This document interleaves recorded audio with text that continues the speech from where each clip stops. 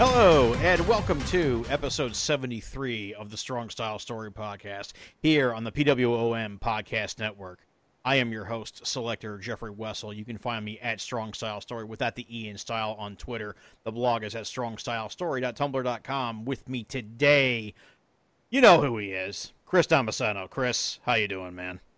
Hey, Jeff. Hey, everybody, once again. And we thought we would maybe at some point or another in one of these episodes just have a nice, wholesome little recap of everything that's going on, move forward with the year, New Japan Cup coming, etc., but nope. This is the year where it just decided to be a year where a lot of news kind of happens within one entire cycle of events, and we definitely have a lot of ground to cover due to that. Yeah, we sure do. We just finished the very cursed Castle Attack tour. And by which I mean, it wasn't a bad... Well, okay, maybe it wasn't the greatest tour, but... the kind of curse we're talking about is more so off-ring related than... Well, on-ring to an extent, but off-ring mostly. And what that brings into the future of the company. Well, you know, for example, Tetsuya Naito getting injured and being out for most of the tour. Then we get the news that Hiromu Takahashi has torn his left pectoral muscle. So he's going to be out for at least 6 months. Yeah, 6 to 12 months is somewhere where the timetable is with that currently. He did just, I believe, get out of surgery today for that. So the recovery begins pretty much now at this point. It was just wild that Hiromu's injury and in AEW Anna Jay's injury were the same day. It was like, oh my god, we just got hammered. Kind of a double whammy too, with the with similar timetables on both of their injuries as well too, which is just not fun, especially because Hiromu had a wonderful start to the year. Again, lining up big things, and once again, something at the anniversary show that eludes him for the second year in a row at this point. Yeah, indeed, and it's just tragic. And I really hope he, I really hope he recovers sooner than later. But yeah, good grief, grief. But, yeah, there's a lot of other news going on, so we may as well just get right to it. Chris, what did you think of the actual Castle Attack shows? I thought the shows were okay. There were some really good matches in there, but I will say Night 2 for sure was the standout of both of those nights. Once you got past that first half of the card, I mean, the tags between Tenkoji and United Empire... Nothing too shabby there. Kojima getting a pinfall was great. I thought it was a really fun match. I thought that was great. And, yeah, actually, on night 1, that the 6-man to open the show, I thought that was good, too.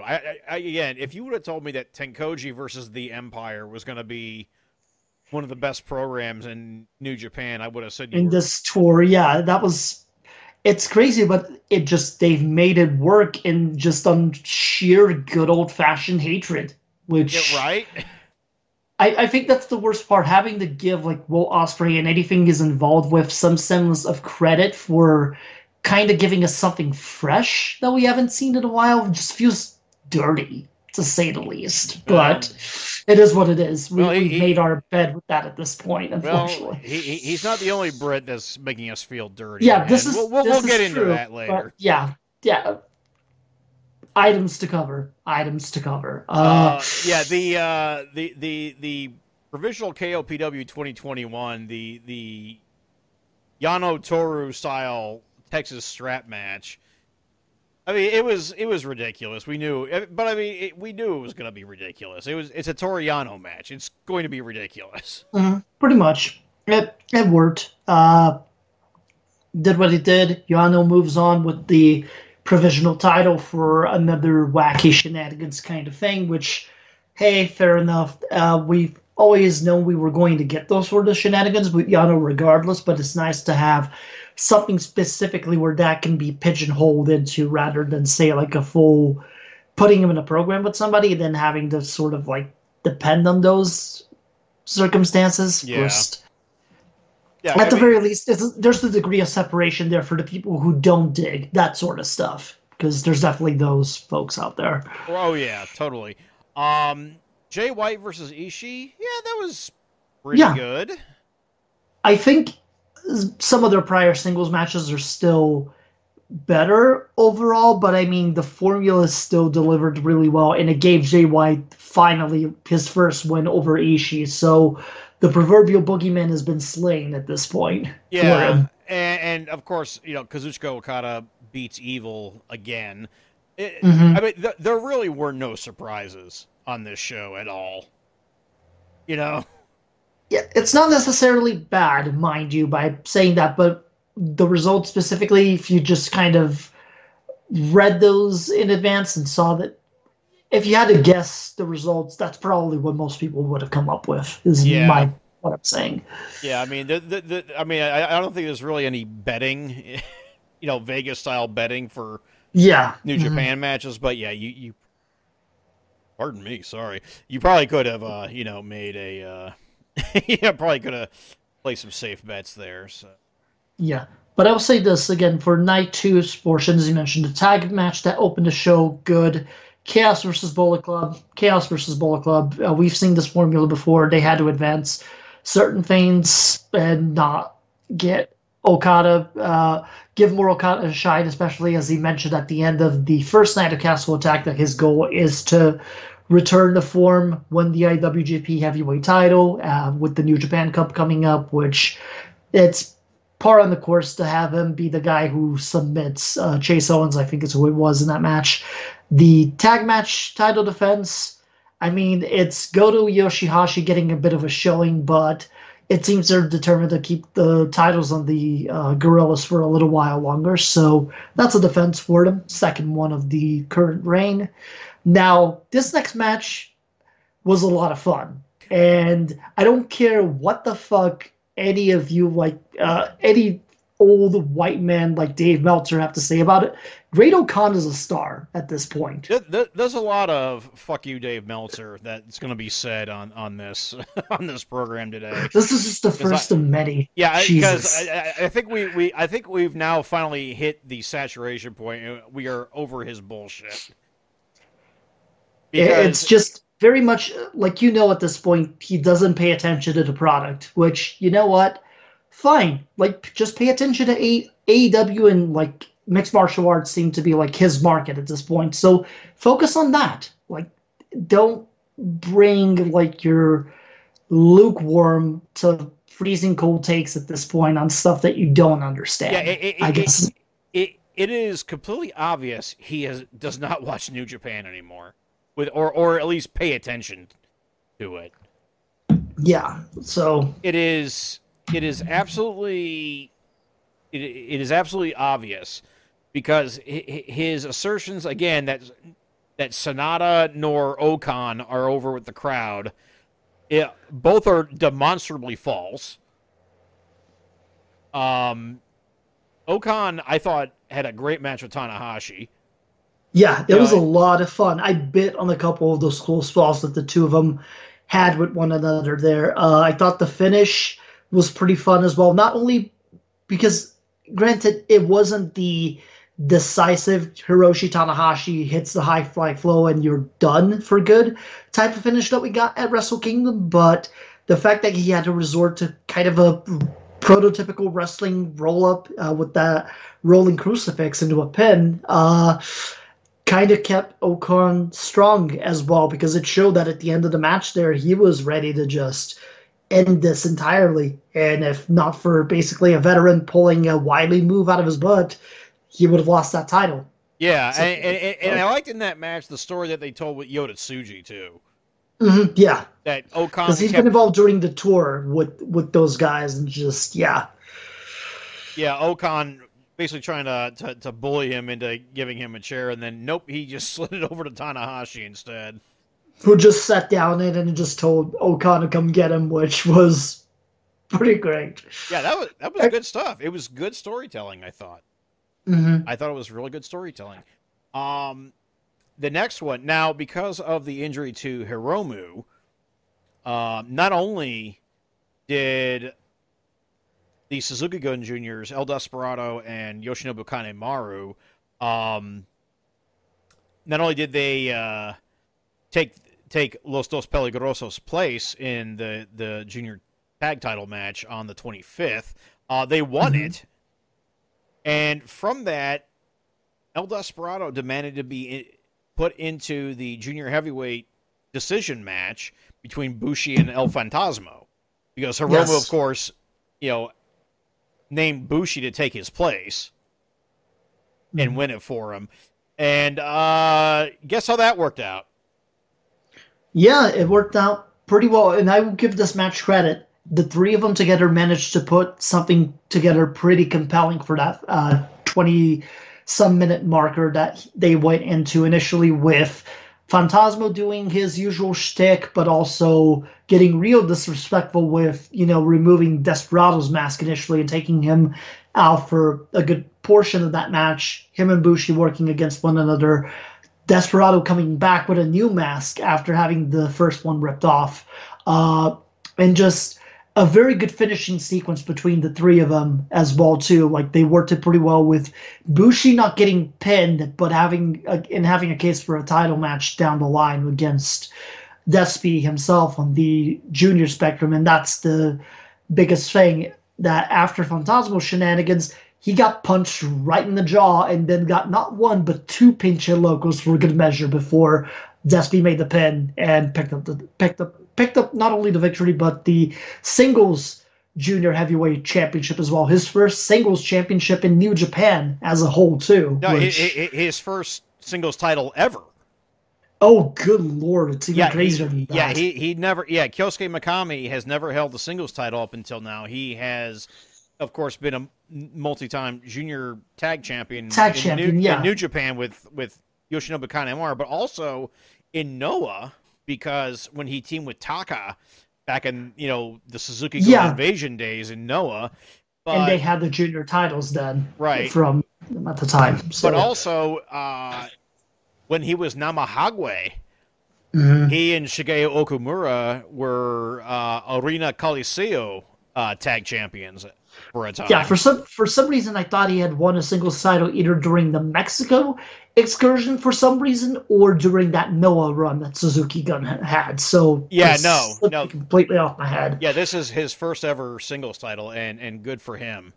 Because this was a complete audible, but at the same time, it's still a very good audible to make. If there was a guy that I think last year had a very underrated 2020 who stepped up immensely, especially when you consider the spots that he was put in. That New Japan Cup match against Tomohiro Ishii, which was one of the low-key bangers of that entire tournament.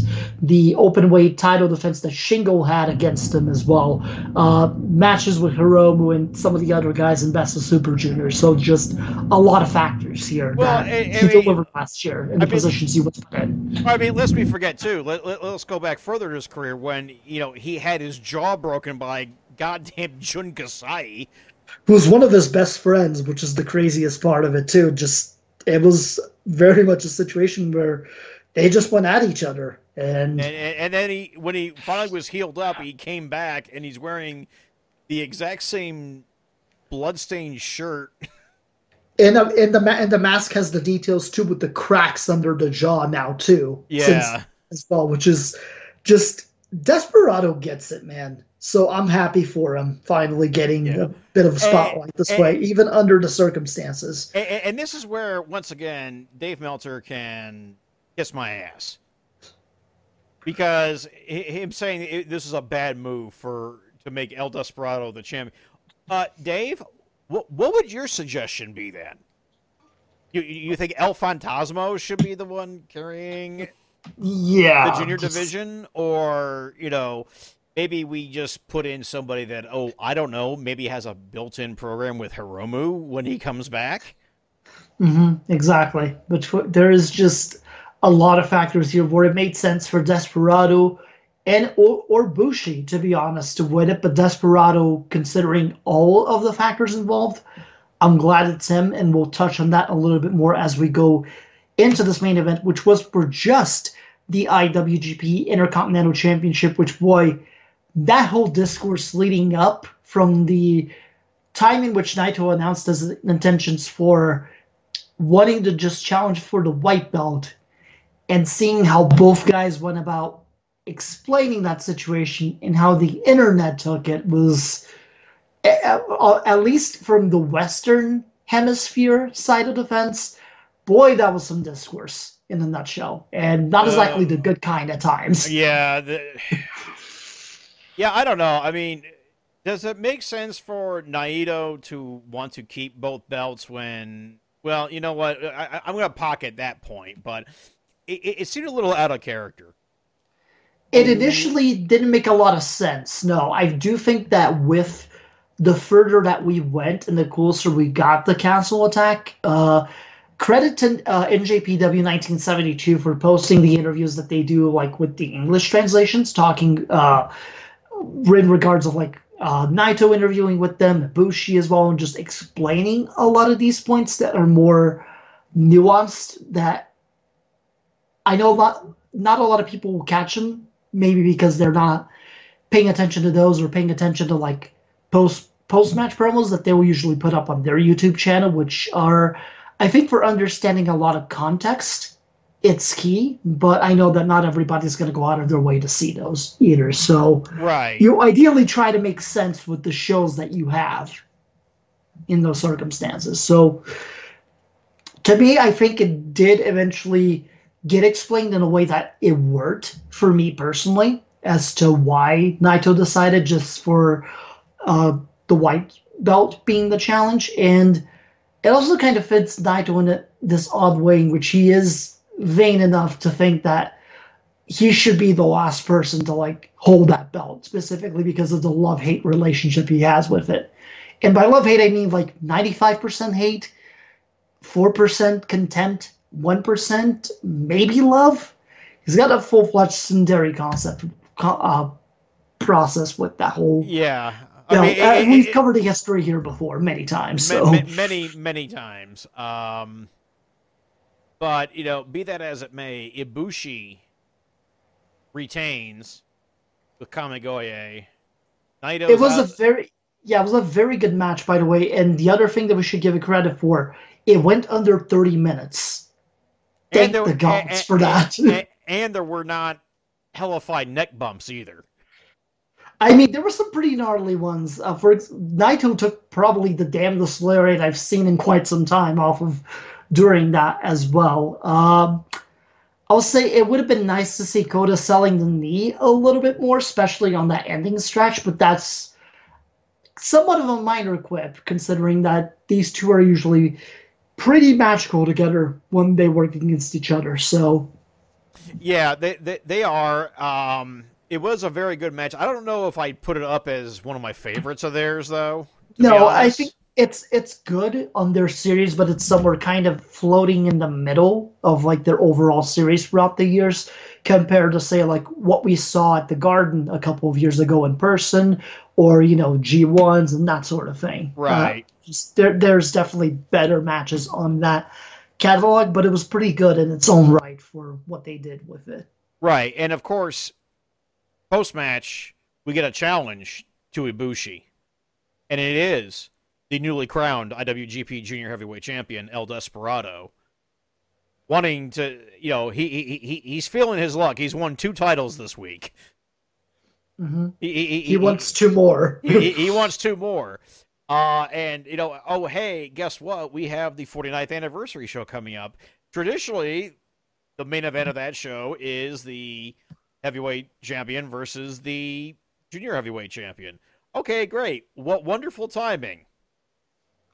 New Japan decided to throw us a huge fucking curveball. And now, before we go into that curveball itself, I do want to note the fact that for those who may not be as familiar with the New Japan canon from the past, say 5 years or so, like let's just say 2016 is the cutoff, and you sort of don't have much context for anything before that because you're somewhat newer into it, whatever it might be, which is awesome. This is kind of a nice bit of history that they're revisiting with this match because a couple of years back at Wrestle Kingdom, when Kota Ibushi was still really the junior ace of the company, and everybody was feeling that it was about that time for him to gradually move up to the heavyweights and start kind of claiming his ground there.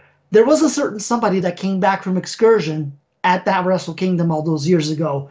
And it was none other than El Desperado under new mask, new gimmick from what he was doing in Mexico, comes back with a bouquet of flowers, challenges Ibushi to a title match.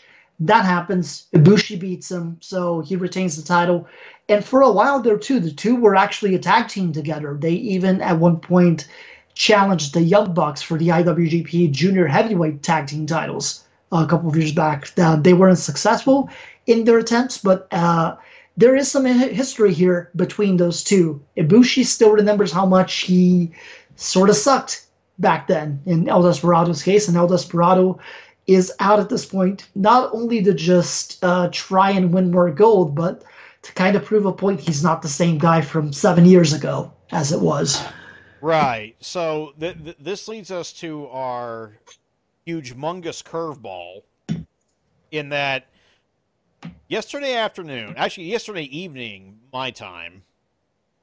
Yeah, my time as well. Mm-hmm. Yeah, an article on Tokyo Sports got posted stating that the IWGP Heavyweight and Intercontinental titles are now officially going to be unified into a new belt, and the lineage is going to be merged into what will now be the IWGP World Heavyweight Championship. Listeners, I do not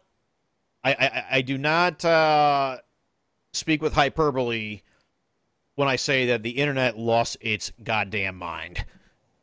They're still losing their collective shit right now, and I think that this was going to keep going up until the anniversary show and beyond that, even just because it is historical in its own right. And Jeff, you want to tell us why?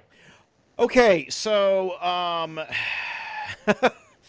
okay, I need to compose myself here for a minute because I kind of wrote a lot of words about all this the last 2 days. Yeah, which you can check out at our blog that Jeff updates like a saint every single day almost at this point at StrongStyleStory at Tumblr.com. Well, remember the days of lockdown? Which, by the way, we are now 1 year since lockdown. Don't remind me. I don't know. Yeah, I don't know. We talk about lockdown so much. I don't even know if we even really need to revisit it here. But I mean, it's good for context. And it's funny because I was almost burning out on the blog, and then lockdown happened, and then I did like nothing for 3 months. You're just like, wow, okay, I kind of needed to refresh myself a little bit there. Cool. Yeah. I mean, it's hard to say that, there was anything positive to come from lockdown, but... yeah. Mm-hmm. But, and, we had some fun. We watched old New Japan stuff, and, we talked about it.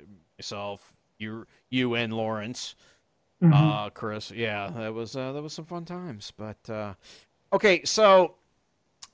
Here we are. So, long story short, you're going to get the Cliff's Notes version of the history of these titles in that the IWGP Heavyweight Championship has not been since the dawn of time. It's only been since June of 1987 in respect of the earliest version of this was actually the trophy for winning the International Wrestling Grand Prix tournament. Mm-hmm. That was a precursor to G1 Climax. Now, as we've said, in fact, ironically, on one of those shows that I just mentioned, we even went over this. There is an oft erroneously cited fact that Hulk Hogan is the first ever IWGP champion, which he is not. He won the first IWGP tournament, and even then he wasn't really supposed to. It's just, Antonio Inoki legitimately got knocked out. Yeah, just things that happened at that particular juncture. But and he did get a championship belt as his trophy for the title, but that is not this title. And they tried to make it so that the winner would defend it at the next year's IWGP IWGP League. Mm-hmm. And in 1987, it finally just became the title in New Japan for the first time since Antonio Inoki vacated the NWF title back in 1981. True. And for a fun fact as well, the IWGP Heavyweight Championship is about 5 months and 2 weeks or so older than I am. So for context there, age-wise. Oh, wow. So so there have been 73 individual reigns, including this current one with Kota Ibushi. 31 different wrestlers crowned the champion. Not all of them worthy. That 2000 stretch had some real iffy choices on the matter. Tadao Yasuda, IWGP champion, is still one of the greatest crimes I can imagine. This is the reason why Pro Wrestling Noah was the biggest thing in pro res in the early to mid 2000s, kids. Is because there was reason for that. Yeah, whilst Tadao Yasuda was holding the IWGP champion, Kento Kobashi was going on an amazing title run. But anyway, that's a story for another show. And this is also the fourth iteration of the title belt too. Yes, and we won't go into the whole history about Brock Lesnar holding the title belt hostage and then giving it back to Inoki, who had already split from New Japan to form Inoki Genome Federation. And but at the same time, it did make for an interesting thing where Angle eventually won that title, and because of TNA's relationship with New Japan at the time, they were able to do Angle against Yuji Nagata, and then eventually Angle versus Nakamura to unify the titles, which were both very good matches that did come out of that whole mess to its own credit. Right, as it is. Right, but we're not going to get into that. The Intercontinental Championship, on the other hand, a lot more recent. Chris, you may recall in the lead up to G1 Special in Long Beach, do you remember we actually covered these shows? We did. The Invasion Tour 2011. I can't remember the episode number of Strong Style History, but this is where the IWGP Intercontinental Championship was created, or actually first crowned.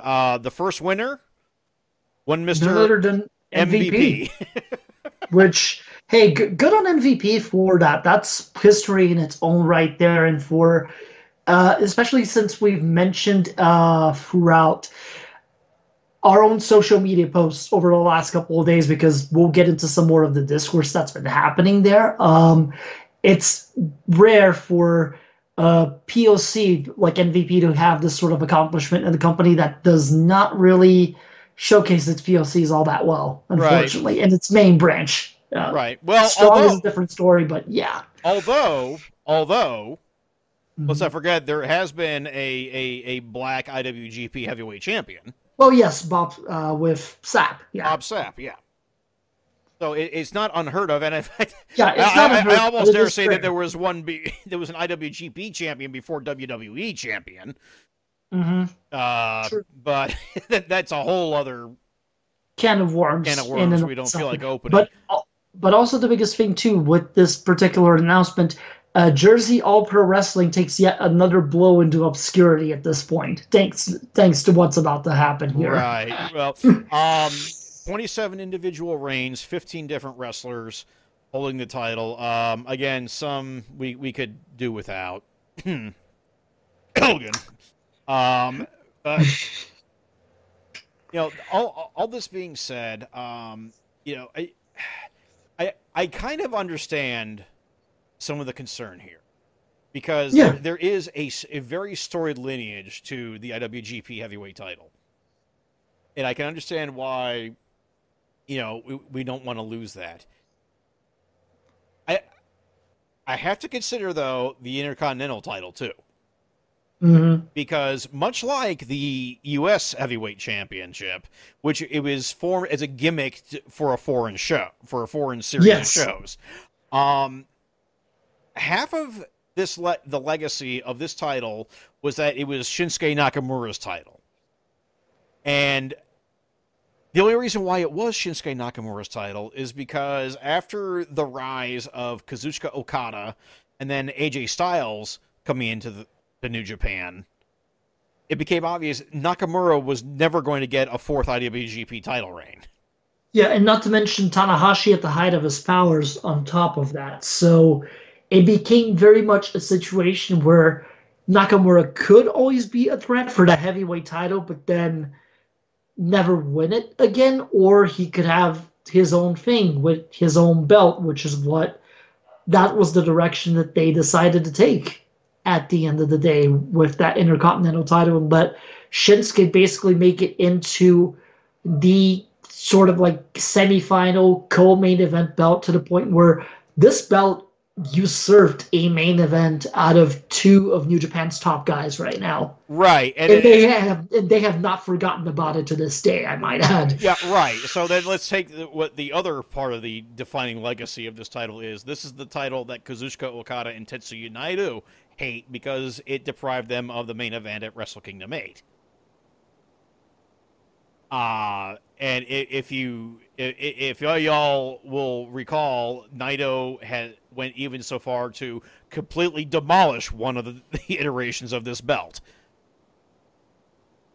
So yes, very much so. And this is also the belt that's made Kazuchika Okada sad of having to fight for at any given point during Double Gold Dash. It's just like, really? I have to fight for this? I just want the heavyweight title, man. That's all I want. Yeah, exactly. I mean, I'm not sure how much affection or attachment we should have for a title when two of the top stars openly say how much they hate this title. I do think, though, that because it's been such a perennial title on the co-main event scene, and at times main eventing certain events throughout the calendar year, I think a lot of people's concerns are, well, what do we do to replace that at this point, or what's elevated, or if we're really cutting down titles at this point in the company, why not start with the six-man, comedy belts that barely ever get defended, which... yeah, I get those points. I'm just going to... I do too. Throw that out the window now. Yeah, exactly. Just... yeah, I get the points. But, I mean, have we really missed the Intercontinental title? I mean, people said that, oh yeah, this would be a great belt for Evil to get. Well, guess what? He won the heavyweight title instead. Yeah, exactly. So now on the blog, I made a point that this almost seems like, back in 2013 when All Japan created a new single title belt for the Triple Crown and gave the original belts back to Motoko Baba. Mm-hmm. But in hindsight, thinking about it today and then writing up today's blog post, the analogy I really should have used was whether or not the lineages, there was this much concern back in 1989 for the lineages of the PWF World Heavyweight Championship, the NWA United National Championship, or the NWA International Heavyweight Championship that became the Triple Crown. Yeah, for sure. Or, for that matter, were there, New Japan purists back in 1987 who says that this should be the NWF heavyweight title, even though Inoki hadn't defended it since 1981. Mm-hmm. So, and these conversations may have happened. Mm-hmm. We don't know that. It's just in the age of the internet, we get them so instantaneously.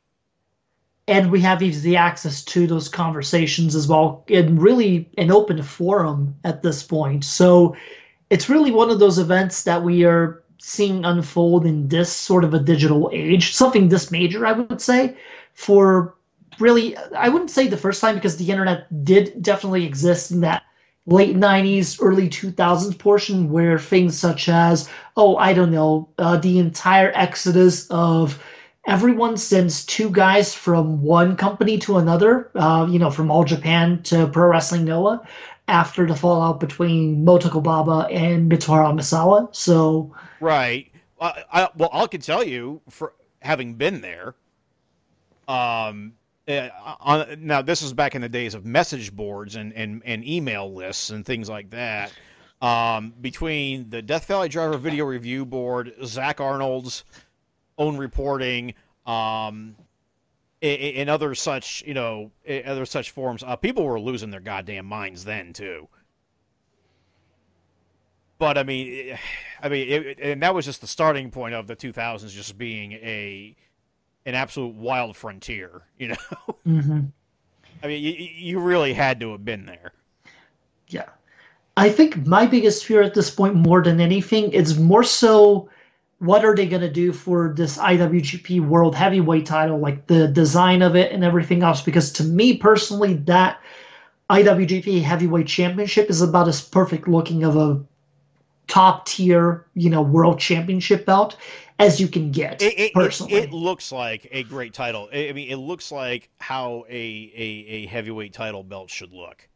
Yeah, so it just makes me concerned. I'm like, what are they going to do for the design of this new belt, which is going to be really the fifth iteration of a major title with the IWGP portion of it in there, without obviously counting the NWF back in the 80s portions. But I do think that at this point, with New Japan's sort of commitment to becoming more of a worldwide power rather than just staying in their own shores alone, that the moniker of World Heavyweight Championship, by combining these two belts and starting its own new lineage, that there is some legs to that. And I'll say this mainly because it gives guys like Kazuchika Okada, Hiroshi Tanahashi, Tetsuya Naito's another one, Jay White, and a couple of others, it gives them something new to shoot for the first time in many years for a couple of these guys. Like Okada and Tanahashi, this is a whole new lineage at this point that they're doing, starting with Kota Ibushi, or basically starting with the winner of the anniversary show match as the first so let's World get Heavyweight Champion. So so let's get into that real quick. The 49th anniversary show takes place this Thursday, March the 4th. The main event will be the final double title defense, double title, double gold, and the final defenses of the IWGP Heavyweight and Intercontinental titles as they exist now. It will be between Kota Ibushi and El Desperado, the winner of which will be the first ever IWGP World Heavyweight Champion. Yes. And that's the thing, too. The fact is, if they're doing a new lineage for that completely and going, hey, Kota Ibushi is the first World Heavyweight Champion, everyone else, if you win it, it'll be your first. It'll be a new accolade under the books for you.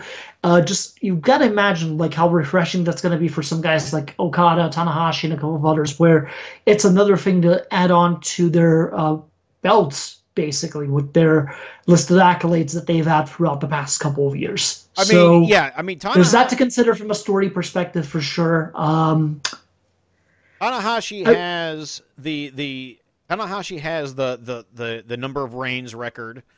Okada has both the longest defenses and longest reign. Yeah, defenses and longest reign. Naito, first ever double gold.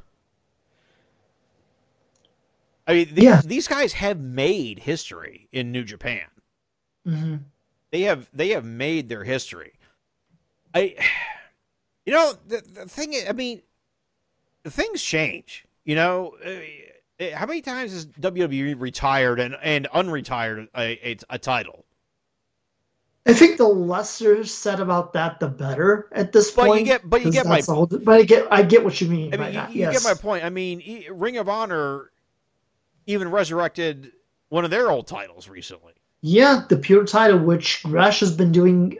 Jonathan Gresham's been doing a great job with that, and the Pure title matches have been becoming kind of a key focus of their usual weekly television shows that they're running and putting online and things like that. So they've definitely have done something good by resurrecting that championship. Another thing to mention as well is the NWF heavyweight title getting a brief resurrection there in that early 2000s portion, because as you remember, Yoshihiko Takayama, Yoshihiro, excuse me, I stumbled here. But yeah, Yoshihiro Takayama and Shinsuke Nakamura both held it at some point there between 2003, 2004. We've also seen the original Triple Crown belts actually get restored and featured at a Great Baba Memorial show with Kento Miyahara wearing all three of them. Yeah, that was a great moment. Yeah, at the Giant Baba Memorial in 2019. That was a great moment, too. Yeah. I nearly wept seeing those titles again. Yeah, and seeing them restored and looking as pristine as they did too, and Kento looked really cool wearing all three of them too. I'm not gonna lie to you. Oh yeah, I mean, those belts were something. You know that they had a mystique to, and to be fair, so does the IWGP World Title. You know? Yeah, the IWGP Heavyweight Title. I think no matter what incarnation of it that you're looking at, there's been something special about those titles and the men that have held them and how they looked with those belts around their shoulders, waist, whatever might have you. But life does, as you mentioned, life changes. Things change. Stuff happens, and you just got to keep moving forward. My hope is that ideally they nail this World Heavyweight Championship title specifically, and that it looks as good as the heavyweight title does now, and that from there we hopefully get some new faces wearing this title, maybe some older faces coming back and competing for it. There's a lot of good things that can be done here. Ideally, the company manages to do that is the best thing that we can hope for at this point. Hey, since we mentioned Giant Baba and we've mentioned All Japan a couple times, I gotta sidetrack for 2 seconds here. I saw like one of the wildest, wackiest, 90s All Japan matches I think I've ever come across. Yesterday, it was, hang on, it was, Jado, Gato, and Yoshinobu Kanemaru, in which Yoshinobu Kanemaru... And then I accidentally start the video. Whoops. So, hey, sorry, you heard a little bit of an All Japan match there. Sorry. Yoshinobu Kanemaru wearing red panties, red fringe boots, and had bleach blonde hair. An interesting time in his career. Not much is for certain. This is from October the 31st, 1998. On the other end was Jinsei Shinzaki, and absolutely green as grass, including his ring gear, Naomichi Marufuji. Oh my goodness. And a very clearly ill Giant Baba. Mm-hmm. Just... Right, because those times at that point, Baba was just working the usually like opening act or like multi-man tags and just doing the spots, which I mean, fair play. But I mean, he was absolutely clearly ill in this. I mean, he was not long for this earth at the time. In fact, it would be exactly 3 years later, or 3 months later, I should say. In which he passed. But the biggest thing about the match is that after Baba's entrance, which you unfortunately just heard a little bit of, so Baba gets in the ring, and then they focus in on the video display in Budokan, and they start announcing the Real World Tag Determination League participants for that year. So the crowd absolutely losing their minds for the announcement of Hansen and Vader. Of course. But the upshot of which is that you don't even see Marufuji get in the ring. Yeah, one of those things. But I think it's as good of a call as any because, as you mentioned, announcements for a certain tournament being made, and New Japan definitely did have that on the vein of that same announcement, because a couple of hours after that Tokyo Sports article went up, they had a press conference in which they announced the unification of both titles would happen, the anniversary match between Ibushi and Desperado to happen as well. The double titles announcement being made shortly thereafter because basically Despy challenged for both the titles. Kota gave him that match, but people weren't certain initially if that was the announcements. If the announcement itself during the press conference was making that official or not, but they did make that official eventually. But the other thing to consider as well is that with a new unified championship at this point, Kota Ibushi doing what he set out to do months ago by unifying the belts, ascending to become God, whatever you want to call it. This new belt is going to need a new challenger at one point. And that, my friends, is why we have the New Japan Cup 2021, where the field of entrance and the matches and the bracket, it's all been announced at this point. Interesting caveats with this one is that Evil, who was last year's New Japan Cup winner, and Hiroshi Tanahashi, who now holds the other top singles belt that isn't the new, soon-to-be IWGP World Heavyweight Championship, were granted buys in the tournament. Everybody else has to fight first-round matches. So, yeah, and so we're going to get 2 of those first-round matches at the anniversary show before the tour begins proper on Friday.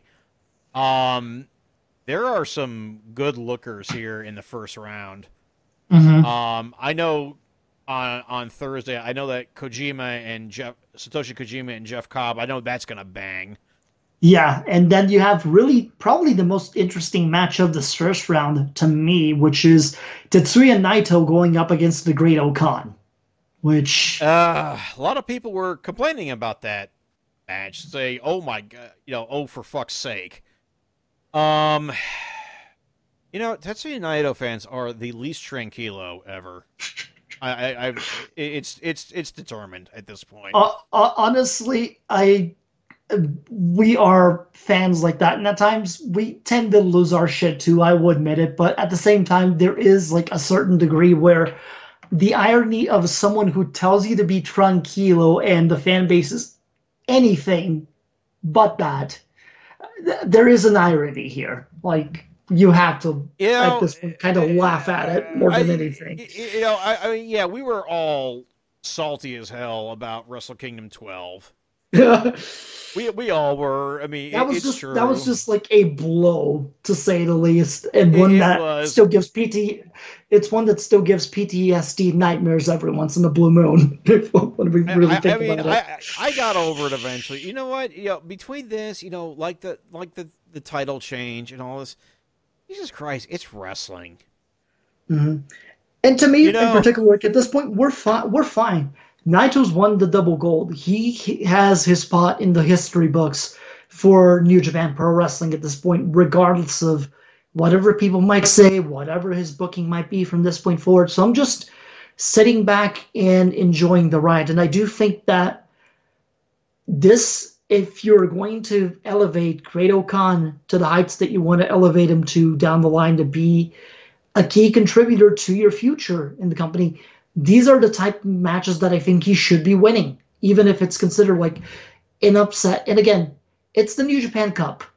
Upsets are common in this tournament. We're good for at least 2 or 3 of those a year. Like, how many times has Kazuchika Okada lost in the first round of the New exactly Japan Cup, Or Hiroshi Tanahashi, or, Yeah.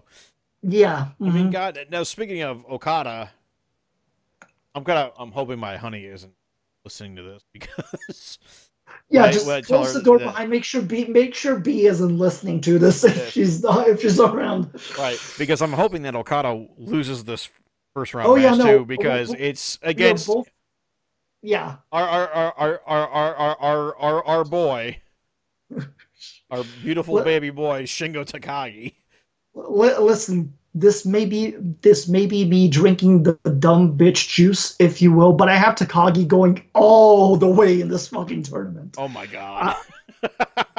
I know I'm probably gonna pay for it like first thing in this first round if they're really going with the Okada finally gets himself back into the top scene at this point, the challenge for the belt. Even though I do think with him you can wait a little bit longer until, say, like a certain G1 climax more than anything. But there is there is no doubt that Okada's winning G1 climax this year. There Yeah, is no doubt.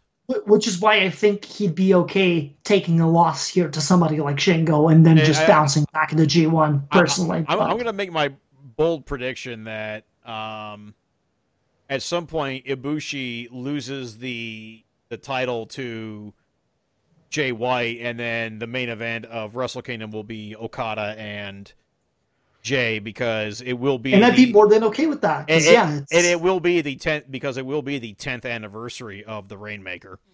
Yeah, there's that bit of history to be made there, and him and Jay are good foils for each other on top of it. So just let's break this down. As we mentioned, Evil and Hiroshi Tanahashi have their buys. We mentioned Satoshi Kojima and Jeff Cobb and Naito and Great Okan happening on the 4th on the anniversary show. Once the tour kicks up proper on the 5th, you are going to have your classical Toru Yano trying to outsmart Bad Luck Fale in his entire existence match, which we're good for one of those at least once a year. You have a really interesting match in Hiroki Goto versus Taichi happening in that as well. The aforementioned Okada versus Shingo Takagi match, that's happening on the 6th, as is Tomoaki Honma versus Minoru Suzuki and Juice Robinson against Kenta. Finn Juice are going to be back in Japan for this tour. As will Kenta. As will Kenta himself, yes. So those are happening on the 6th. And then on the 7th, you have really a continuation of this Tenkoji United Empire thing when it is Hiroshi Tenzan against Will Ospreay going up. And then you have Gabriel Kidd, one of the Young Lions, getting some limelight here against Zack Sabre Jr. on the 7th. Dojo-wise, you also have another match here where Yota Tsuji is getting into the tournament. He goes up against Yuji Nagata on the 9th. And then you have Tomohiro Ishii against Sanada on the 9th as well. And then on the 10th, to wrap up the first round of action, David Finlay versus Chase Owens, Yoshihashi versus Yujiro Takahashi, and then Toa Henare versus Jay White. Okay, I could safely skip Yoshihashi Yujiro. I'm sorry. Yeah, I've already, because last night I was going through it, I just ended up grabbing Photoshop and just did my predictions there on the spot, if you would like to hear them, of course, at this point. I would like to, but I think we also have about another hour's worth of material we got to cover. Yeah, so. This is true. It's posted on Twitter. It's at my Twitter handle at Brazilian Fury, Brazilian with an S instead of a Z. It's amongst my most recent media, photos, videos, whatever you call it. It's there. It's posted. Just feel free to take a look for yourselves if you decide to peruse. So, of course, the winner of this will be the first ever challenger for the IWGP World Heavyweight title at Sakura Genesis on the 4th of April. Mm-hmm. So, so that's kicking off. At the same time, New Japan of America is gearing up for the New Japan Cup 2020 USA 2021. Yes. Mm-hmm. The qualifiers for that are starting on the NJPW Strong TV. Now let's segue into two other topics here we need to discuss. Number one, last episode of Strong, Jon Moxley versus Kenta. The match finally happened. Oh my God, that match ruled. It was, in general, I'll give props to the Strong card because it was probably the best one out, basically top to bottom, that I've seen them put together. But that main event itself, it was every bit as brutal as we expected. It was a nice length of time as well. It didn't overstay its welcome, and they did phenomenal work within a 15-minute period between the two. Now, a lot of salty looks on Twitter on people who were like, Kenta needs to win this. He needs to bring the title back. Kenta needs to win this. He needs to bring the title back, without the realization that I'm like, with Kenta showing up in All Elite at this point, that there is some sort of working relationship. And Jon Moxley as we covered at length last episode. Yeah. Mm-hmm. And not to mention the fact that at this point, Jon Moxley isn't the AEW World Champion anymore. So it's not like Tony Khan has to worry about him.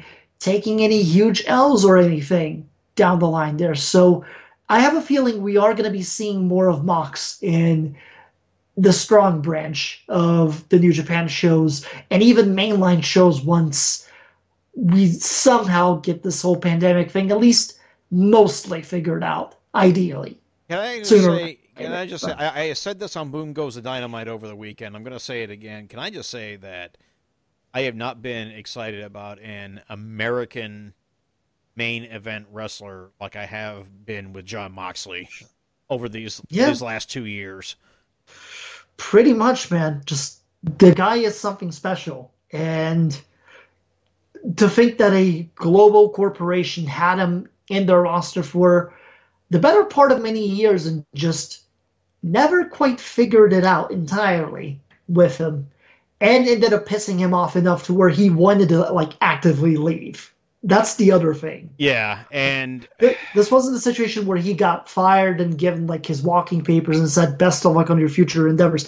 He let his contract expire and then he just walked outright. So oh my god. I just it's like there is nobody quite like him in American wrestling right now. Nobody. It's awesome. And I am glad that New Japan has him. Yeah. Especially because he does have an aura in New Japan that he doesn't have in AEW, which is the craziest part of it as well, too. I think that, and this was something that I was talking to a friend of mine as well, too, when we were talking about the Strong Main event on Friday, because he hadn't seen it yet. And he asked me outright, it's like, hey, Chris, so did we get AEW Jon Moxley or did we get New Japan Jon Moxley? And I'm like, no, this was full-fledged New Japan Moxley. Backing at it, down to grabbing a table and using it as a weapon at a certain point here. So just, it hit all the right beats.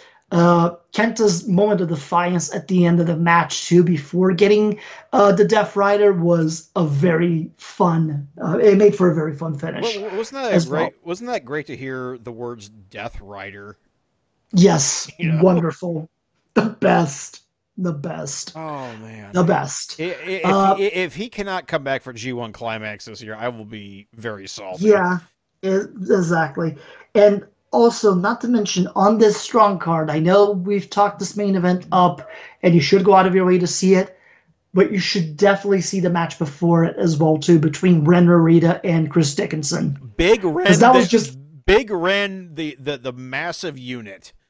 8 minutes of just two men beating the ever-living shit out of each other, and it was wonderful. If there's another guy that they need to get to Japan for a G1 run, if they're able to do so under the circumstances, Dickinson needs to be one of those guys. He's ready for it. But also, can we just curse the pandemic once again because we were robbed a year of Ren Narita in the U.S. Indies? Yes, very much so. Incredibly so. And I'm excited to see what else he does within Strong, because I definitely want more of that. And hopefully down the line where, again, if this whole pandemic thing does get figured out at some point or another here eventually, ideally by this year, that's my hope. I'm not setting any expectations for it, mind you, but ideally, if they can figure this out, seeing Ren Narita in the U.S. Indies would be great. And if they're not going to do anything with Shota Umino in the U.K., bring him to these Indies too. Let him get his shine on too. Yeah, seriously, we need Shooter back. We need our Shooter. Damn, I was going to say something and now I forgot what it was. I think. Oh, yeah. The post match with Ren after this big win, and what happens? Shibata's out here criticizing his chops and slapping him in the face in the process, in typical Shibata fashion, which is just like, okay, this whole student-mentor relationship thing between the two is kind of wonderful, actually, and very Katsuyori Shibata-esque at this point. Damn, dude, he just had the biggest win of his career, and you're just like, no, your chops are not good enough. Shut up. Go back to the drawing board. Jesus Christ. But with that being said, yeah, we do have to get into some really Yeah. So on the flip side of this, there were reports coming out from the next batch of Strong tapings, of which I firmly believe that the airing of those will start this Friday. Yeah, I do think it's the start of the new taping cycle at this point, more than anything. Along with that is the potential of a certain somebody showing up on New Japan programming. In that was widely reported first through Sean Ross Sapp of Fightful, although he hid it behind a Patreon wall, which yeah, not good, buddy. Not a good look, to say the least. And a credit to Fanbyte, and I think it was Emily Pratt, I want to say, was the one who reported on it. Okay. Yeah, Emily Pratt. Emily Pratt of Fan Fight or Fanbyte. You know, one of the two.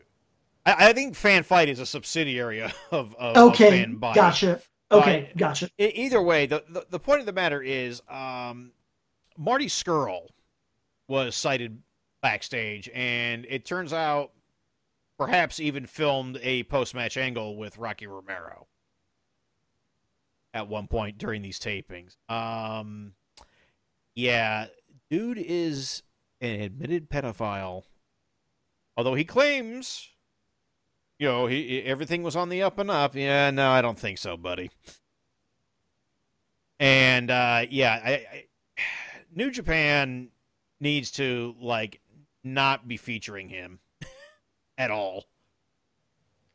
It's very much a situation where, again, and this was discourse that was rightfully brought up at the time that these announcements were made, where, you know, we need to have, and I mean, Jeff, you and I have had these conversations before on the show anytime that we've tackled this sort of stuff. Lord knows we've had our own, bumps on the road with the Michael Elgin situation, considering that he was one of the people that we interviewed at some point in this show and brought in and gave a platform to. And he introduced our show for 6 months. Yeah, exactly. So and again, situations like that, the Tomoaki Honda situation that still has a complete sour taste in our mouths.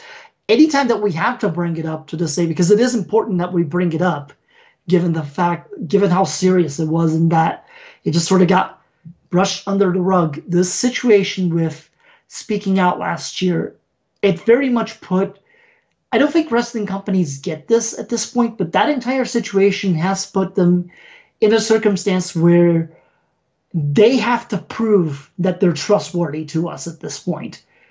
The trust barriers at this point are completely eliminated until there is legitimate proof otherwise that they are doing something to prevent these sorts of situations from ever happening again, and that the people who were implicated in those situations don't have a platform of any kind to do what they're doing. And it's a very bad look on New Japan to go forward with this, especially now that the news is out in the open.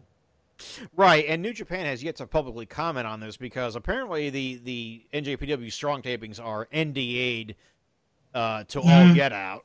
Yeah, which means unfortunately we don't have any advance notice of when or if Scurll is going to be appearing on the program or not. And so so there's a problem there. I mean, you could always just wait and, find out and then make your decision to watch that way. You don't have to watch it, right at, 10 p.m. Eastern, 9 p.m. Central on NJPW World by any stretch. The fact that he was merely there shows that there is a willingness from at least New Japan of America, if not New Japan Pro Wrestling, to work with Scurll, despite the fact, they have to be aware of the circumstances of why he's no longer at Ring of Honor. They have to. You would think somebody in that office would know specifically as to why he got let go in the first place. And they know. They know what's going on. They knew what was going on with Elgin.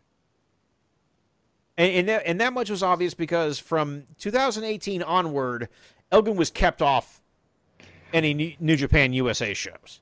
Exactly. They knew what was going on. There was at one time where they could reasonably claim ignorance of anything, any wrongdoing by non-Japanese talents.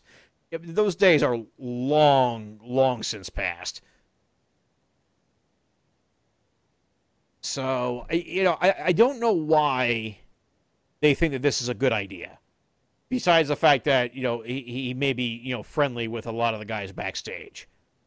Yeah, just again, it's a major issue that they are going to have to tackle. And again, I know a lot of people, there will be certain folks that will be out there just like, oh, well, it's, with Japan's culture and everything else is not that big of a deal, blah, blah, blah. That's the thing. If you're going to do business in a worldwide scale, you have to consider more than just your own market at this point. Right. And in general, if you don't look down on basically alleged pedophiles, then what the fuck does that open the door for going forward? Right. And, Ospreay still has a job. He's getting, he's part of, Zack Sabre Jr. He's probably the asshole that's pushing for Marty to be hired in the first place too, knowing him. Right. What am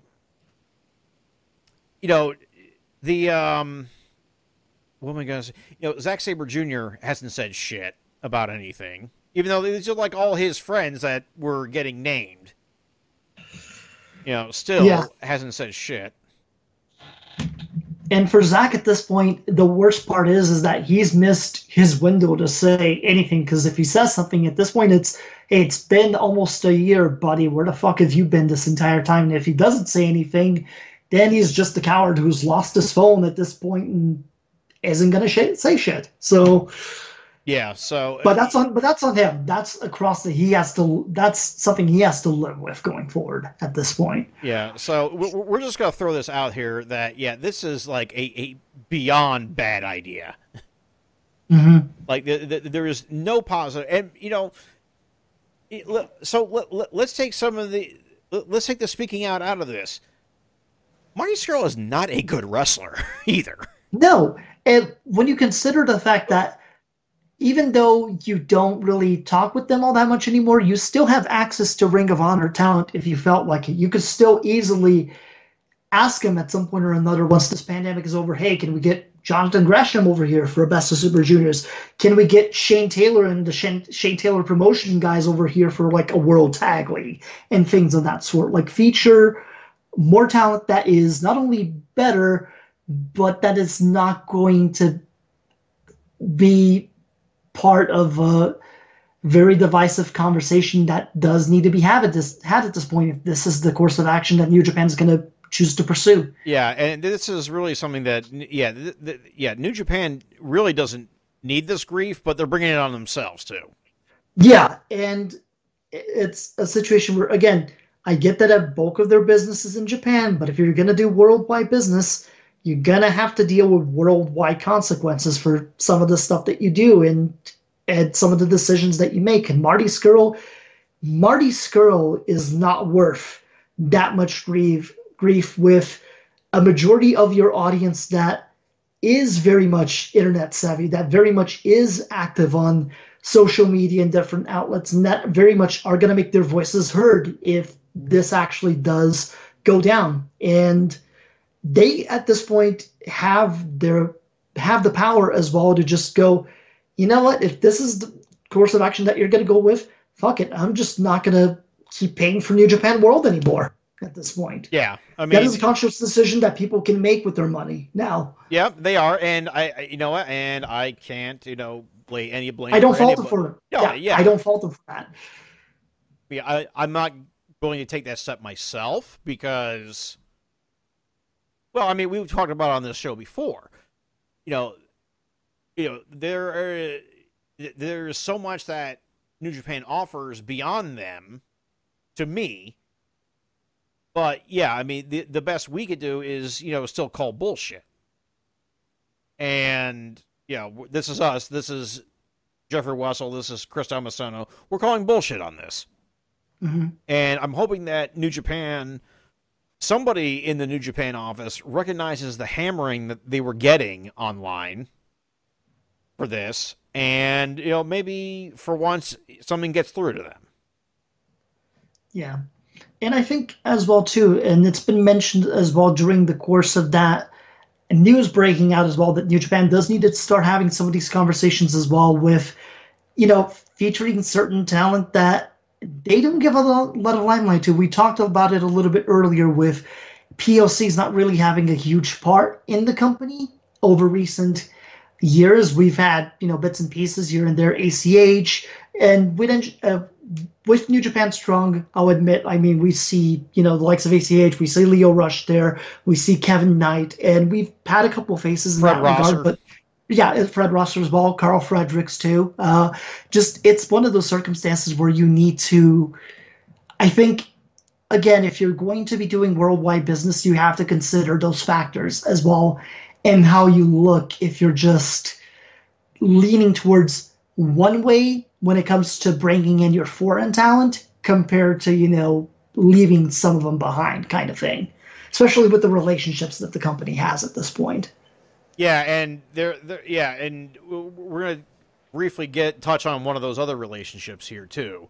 But I just want to sum this up as saying, if friend of the show Takaaki Kidani is listening to this, yeah, brother, yeah, no, just stop.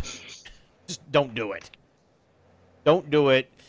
It's not worth it. It really is not worth it. So that's all I'm going to say. Chris, do you have anything else you want to bring up? No, that ending point pretty much summarizes it. Umbrella Man, who is a alleged pedophile, is not worth losing a majority of your very faithful United States, Canada-based customer fan base right about now. Yeah, it isn't worth it. All right, two more brief points we need to bring up here, and then I take my dogs out. That's a little behind the scenes talk for it's code for I need to take my dogs out. On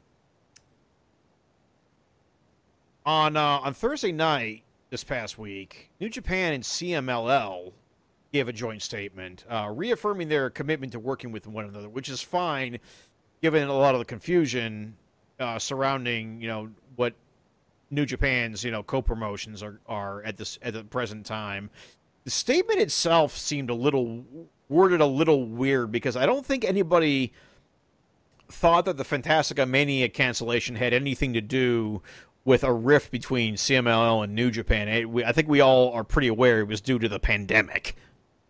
Of why? Yeah, very much so. Yeah, so it seemed like that this was a message, and Cubs fan, our friend of the show, the Cubs fan, seemed to think this was more a message to the CMLL talents themselves. Right, yeah. Just as a significance that, hey, the pandemic has sort of stopped us from doing the work that we would like to do with a couple of you guys, but hey, just don't sweat it. We'll get you back here as soon as we can. So ideally, I wouldn't be surprised if they try to bring some of those guys for, say, like a Super Junior tag league if, the pandemic world allows it. At worst, by next year, Fantastica Mania happens in 2022 again, and we get that trip to happen. So right, but as we all know that New Japan's new partners in AEW and Impact also work with AAA. True, so, yeah. And I do think that part as well too was just to specify in particular that New Japan and CMLL are working with each other only, and that I guess neither company is going to involve people that they're not directly associated with, I guess is the best way of putting it. So it's not like New Japan is going to go out of their way to put CMLL in a situation where a CMLL contracted wrestler is working at the same show as a AAA contracted wrestler, because we've seen that happen before here in North America, and boy, there's been some interesting consequences out of that. Yeah, indeed, and we talked about this a lot last episode too. But just recently, even Leo Rush did a virtual meet and greet for New Japan, but he also just won the AAA cruiserweight title in MLW. Yet, don't ask. But I mean, he is an independent contractor, so I mean, fair play on him if he's able to balance all those gigs and get his money out of it. But he wasn't able to, show the AAA title on this. Yes, of course, because it's a AAA title, not a not a New Japan or CMLL title. Yeah, yes. So somebody's got to slip up at some point. That's all I know. And all I know is that it still makes me think I will not get my dream match anytime soon. Kazuchika Okada versus Penta Cero Miedo. Oh, man. One day this match will happen. And then lastly, you saw on Twitter, the Twitter account for the Viceland TV series Dark Side of the Ring confirmed that they are going to do an episode in their third season about Collision in Korea. Boy. Oh my God. Just for context, between the two of us here and our good friends at Days of Thunder with Dave and Lee, we are in the group chat together where we talk shop on a couple of different things. And this particular topic did come up, and it's just like, well, I smell a crossover at some point. We are definitely going to have to do a Days of Thunder Strong Style History crossover for this once this documentary airs. Because I mean, I just wonder what is going to make it to air. Because it does make me wonder specifically. Just like we all know at least one bit of wrestling sleaze lore that came out of this show. Yeah. Yes, we do. Oh goodness me. Yeah, and here's the thing though, is that Dave and Lee mentioned we should review the actual show as well, but only 8 of those matches made it to air on WCW. I'm wondering if any of the other ones made it to the ones that didn't make it on WCW made it to tape anywhere. Yeah, kind of makes you wonder. But hey, are you ready to talk about are you ready to talk about the fact that you lost 2 minutes and 21 seconds of your life watching Road Warrior Hawk and Tadao Yasuda all over again? Because, oh boy. No, I'm not. No, I am not. No. Just no. Oh God, you had to mention that, didn't you? I did, yes. Just because you bastard. It wouldn't be the kind of crossover plans that we're planning on having if not for mentioning some of the absolute god-awful stuff that we're gonna have to sit through in this as well. My goodness me. So yeah, we'll be keeping an eye on when that airs, because that's gonna be something. So we've once again done another whirlwind tour of the world of New Japan Pro Wrestling on this show. So I think we've gotten everything we wanted to say. And so New Japan Cup anniversary show on Thursday. New Japan Cup tour starts on Friday. Not Friday. And and we will so that takes us through into the month of March. Chris, go ahead and plug yourself. All right. For me, you can find me at Brazilian Fury on Twitter and Instagram. That's Brazilian with an S instead of a Z. You can also find my other podcast, Soundtracks on the Sticks, on the Night of the Living Geeks network. That would be at notlg.com. Sounds on Sticks on Twitter for that podcast. You can find me at Strong Style Story without the E in style on Twitter. My personal Twitter at GDWessel, 2 S's, 1 L. The blog is at strongstylestory.tumblr.com. You also hear me on this very network on Boom Gaza Dynamite, which is going to be on Saturdays for at least the next couple of weeks due to some things going on. There may be an episode of Busting Balls coming up, too, in the near future. So stay tuned for that, for all your beautiful game needs. So, Chris, any final words? Today, let's just see where this entire storm is going to take us with the New Japan Cup, and hopefully that IWGP World Heavyweight title looks as good as the current heavyweight one does. I would tend to agree, but until then, we'll talk after the New Japan Cup. And until then, take care. Goodbye.